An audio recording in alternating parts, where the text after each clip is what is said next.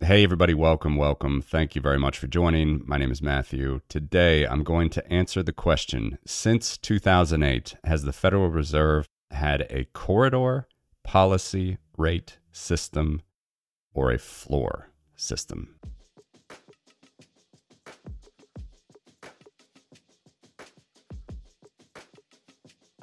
Okay, so here we are again, 108, almost 109 years of the Federal Reserve's balance sheet.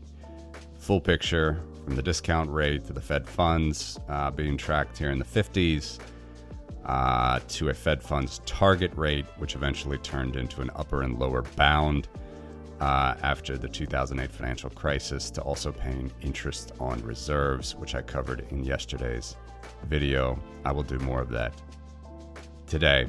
But there's one more interest rate that I have not talked about yet. I'm going to do that right now. So our story for today starts about here. We are post.com bust, post 9/11 crisis. Alan Greenspan, later dubbed the Maestro by the New York Times, takes interest rates to historical lows. And the discount rate, as always, as I've talked about, except for the 50s and the 60s, at least from the data that I'm looking at right now. And remember, in the teens and the 20s, before the Great Depression, the discount rate just worked like any other bank rate, except for the fact that the Federal Reserve could print money ex nihilo and lend to banks at that discount rate. The discount rate never, other than the 50s and the 60s, never followed Walter Bagehot's advice. See my prior video in this series on that. You see that the discount rate is under the Fed funds rate. The discount rate should be above. It should be penalty interest in times of crisis to good collateral banks. Okay, so the Fed has lost control of this idea. That's not what they're doing. So they changed this in 2003. They changed it. And they say, we're actually going to have not just one discount rate, we're going to have three. All right. The first one is going to go back to our Walter Bagehot type of a rate. And they actually said this. They applauded themselves for getting back to Walter Bagehot here. First one is going to be called the discount window on primary credit. Only for good banks, only for big banks, only for city banks, as they used to be called in the US, the discount window on primary credit. So let's see what happens when they discontinued the discount rate and they start the discount window on primary credit. How does it look? There we go. It's back above the Fed funds rate. It's back above the rate, both that they target and the effective rate that banks lend reserves to each other. It's back above it. All right, so this is a good thing, according to them, that they're finally adhering to Walter Bagehot. Again, I'm sure Walter Bagehot would be turning over in his grave just seeing how much they've butchered his theory over the last 100 years, but nonetheless. Now they have it. Now they have a discount rate at penalty interest for banks with good credit. The other two rates they don't really publish. What are the other two rates? Remember I said they split it into three. There's the discount window on secondary credit, all right, which are more like regional banks, country banks, smaller banks, credit unions. The United States has a big history of smaller banks, really more than any other nation, in fact. And this is probably a fact of bad regulation, which we can talk about in another video. Banks couldn't branch across state lines in the 1700s or the 1800s. The only banks that could do that were the central banks of the United States' history. So, of course, they've made the claim that really the reason this discount rate before was always under was because it was smaller banks, seasonal credit type of instruments that, we just needed to have that lower. I presume it is lower than the federal funds, at least as far as I've seen. I haven't seen a full, transparent secondary credit or seasonal credit window published by the Federal Reserve.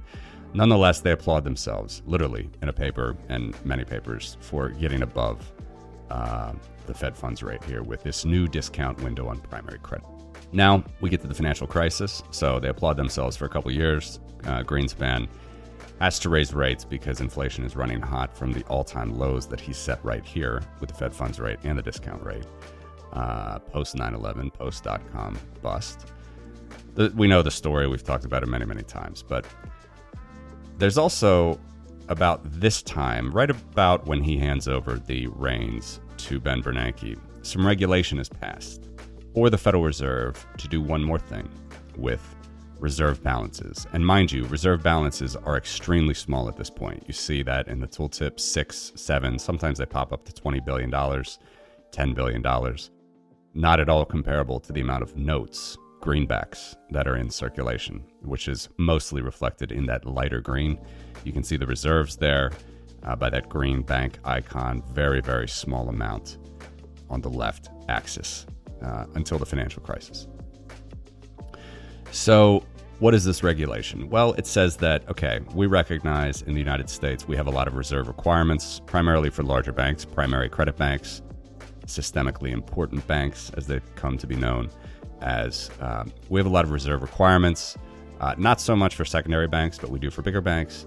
And since we also have foreign banks that bank in the United States and can hold reserves, but they don't have any reserve requirements according to their home banks back home outside of the United States, we are going to pay some interest on reserves to large American banks that might need it, if they need it.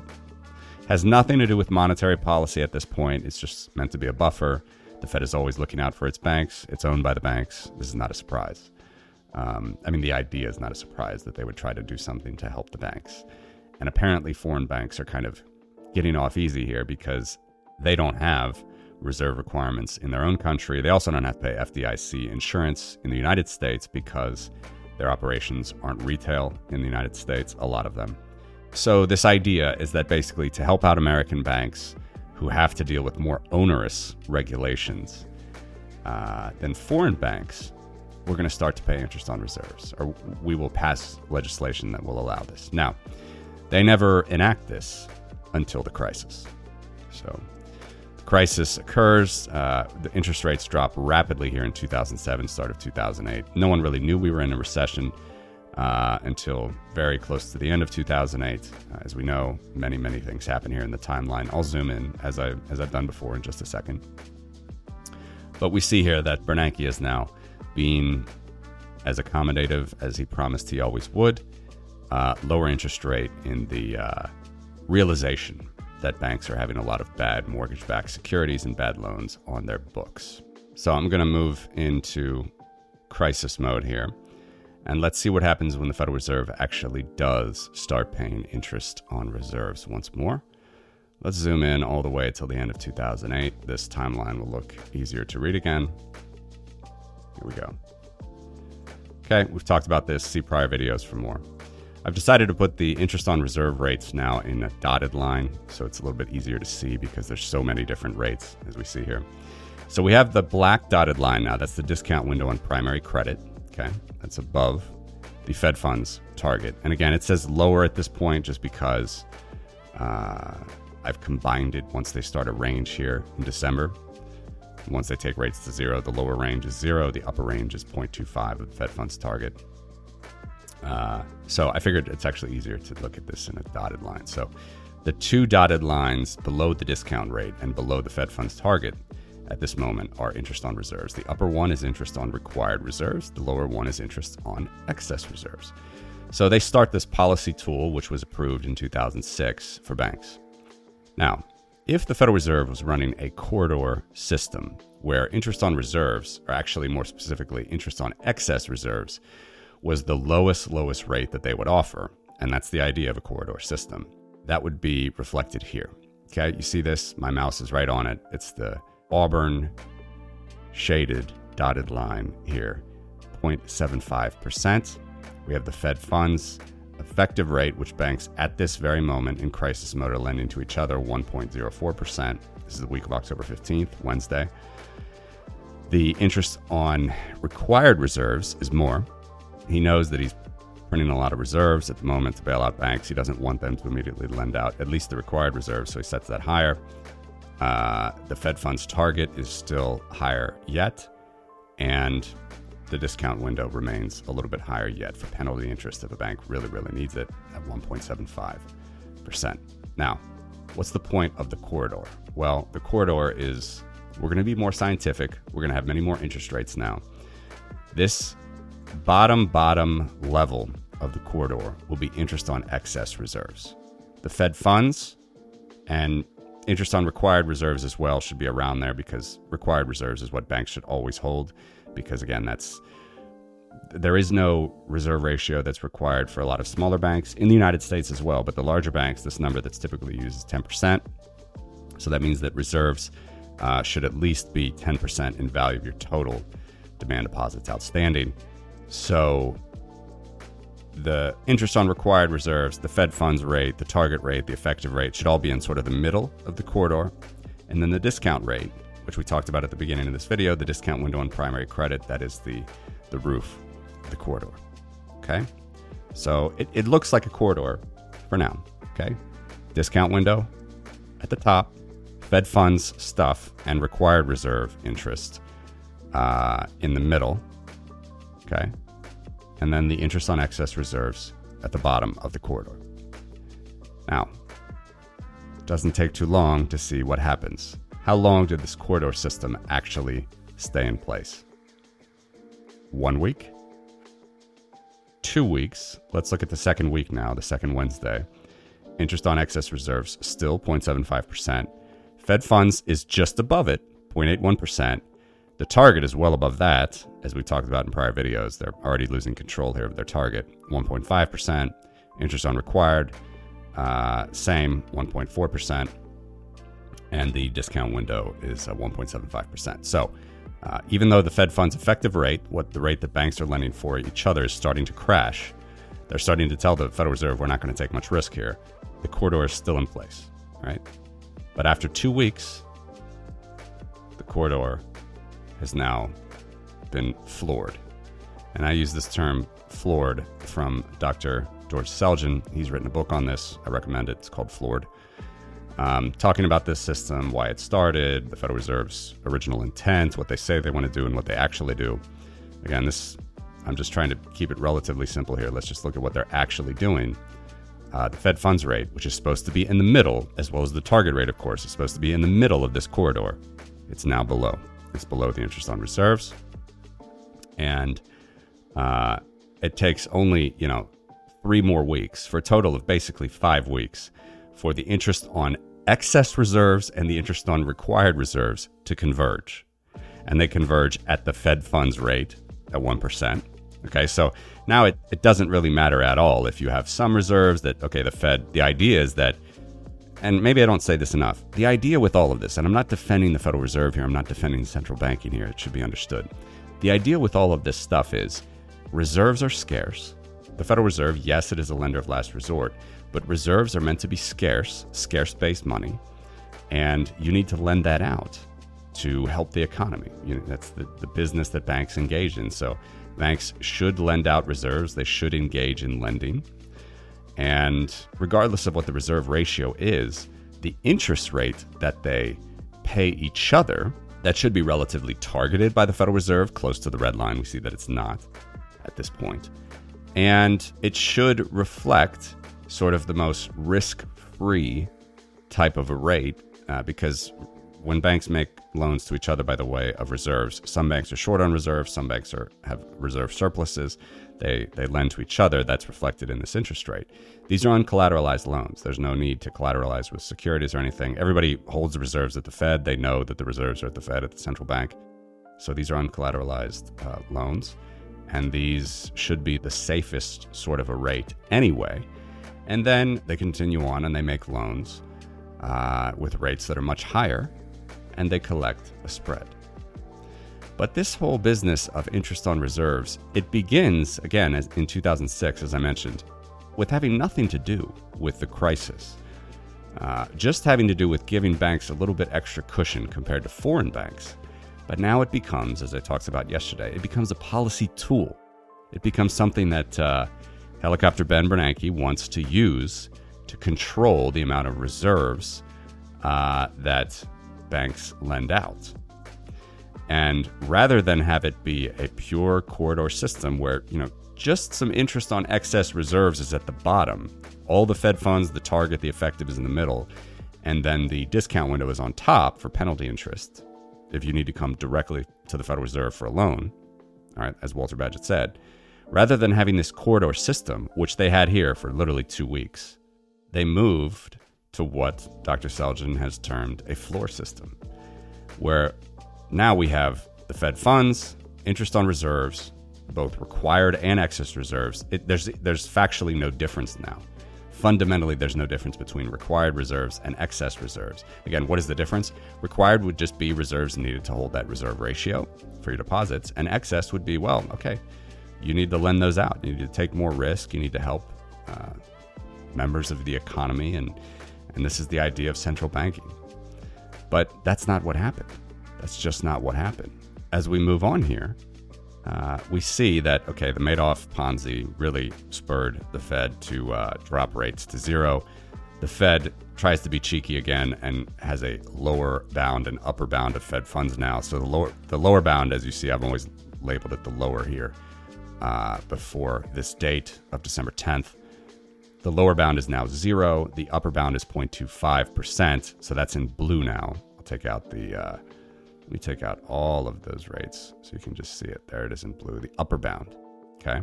Lower bound is at 0, which I'm using as the prior entire target, which was never a range. Discount rate is still above. Okay.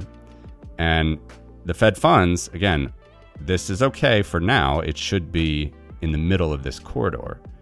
But where is the interest on both required reserves and excess reserves? Let's put them on. 1, required reserves. 2, excess reserves. They're the same level, and it's the same rate as the Fed funds upper target of 0.25%. And so it actually becomes what Dr. Selgin has termed a leaky floor, or a floor with a subfloor, because you see that the Fed funds itself, yes, they're doing a good job of keeping it within that little range. All right, the Fed funds now is 0.1%, 0.12%. It's between the lower target and the upper target for the Fed funds rate. Again, these are the rates that banks are lending to each other. But why would banks engage any more in the economy if for their entire level of reserves, they can just park them at the Fed and get 0.25%, which is the exact same level as the Fed funds target upper rate. And it's the exact same level, as I just said, of the interest on required reserves and interest on excess reserves. So why would they want to take any more risk, especially in such a risky time? And indeed, they don't.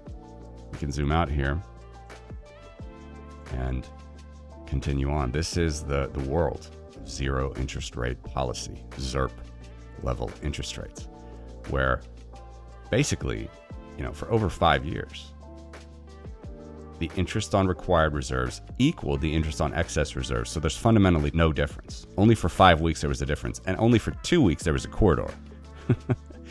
So there's fundamentally no difference. It's not a corridor system. It's a floor system with a leaky floor where the actual Fed funds effective rate that banks lend to each other is below that.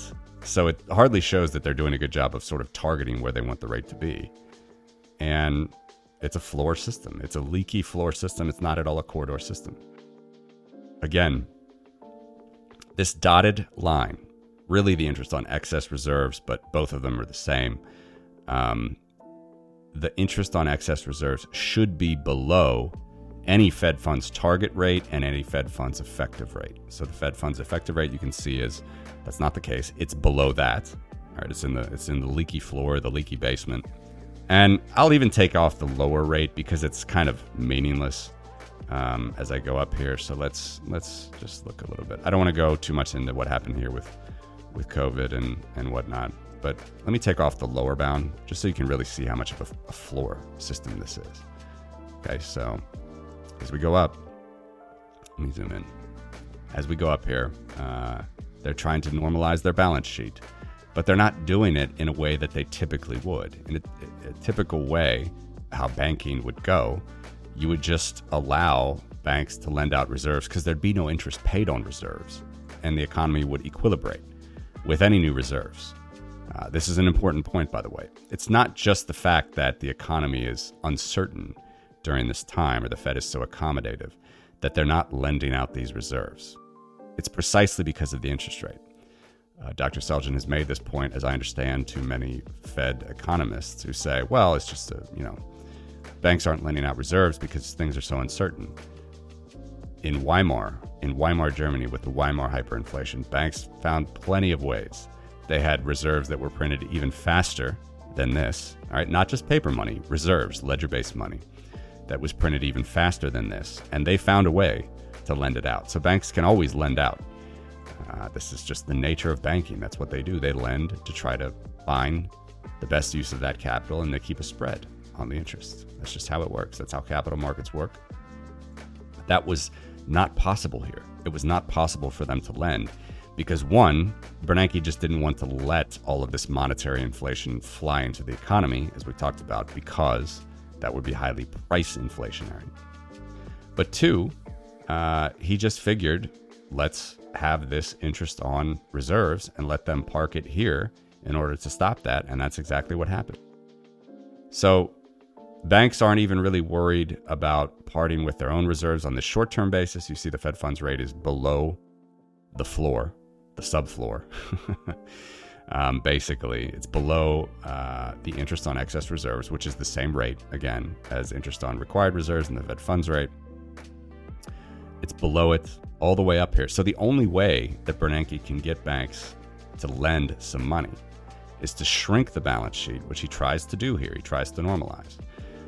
Really, from 2014, he stopped printing. He stopped QE3 from mid-2014. And then the only way really is to raise the policy rate. But that's not how banking typically works. I don't raise the rate to get you to lend more. That's just not that's not typically how it works. I either print more or less reserves, and then the economy would equilibrate anyway because you have a reserve ratio. But this is what he has to do. So he has to shrink the balance sheet, and he tries. But then we get to here, the repo spike. We'll talk more about this in future videos. And then here, of course, COVID. Everything just goes to hell anyway. And by the way, I'm sorry, I know I kept saying Bernanke the whole time.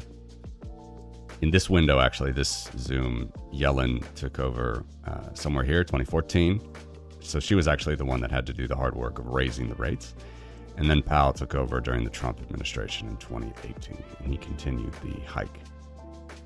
But the idea, of course, Ben Bernanke is credited with a lot of this because interest on reserves started under his watch, or at least the start of his watch, the end of Greenspan's watch. And then, of course, just the massive monetary inflation of the balance sheet, reserve balances.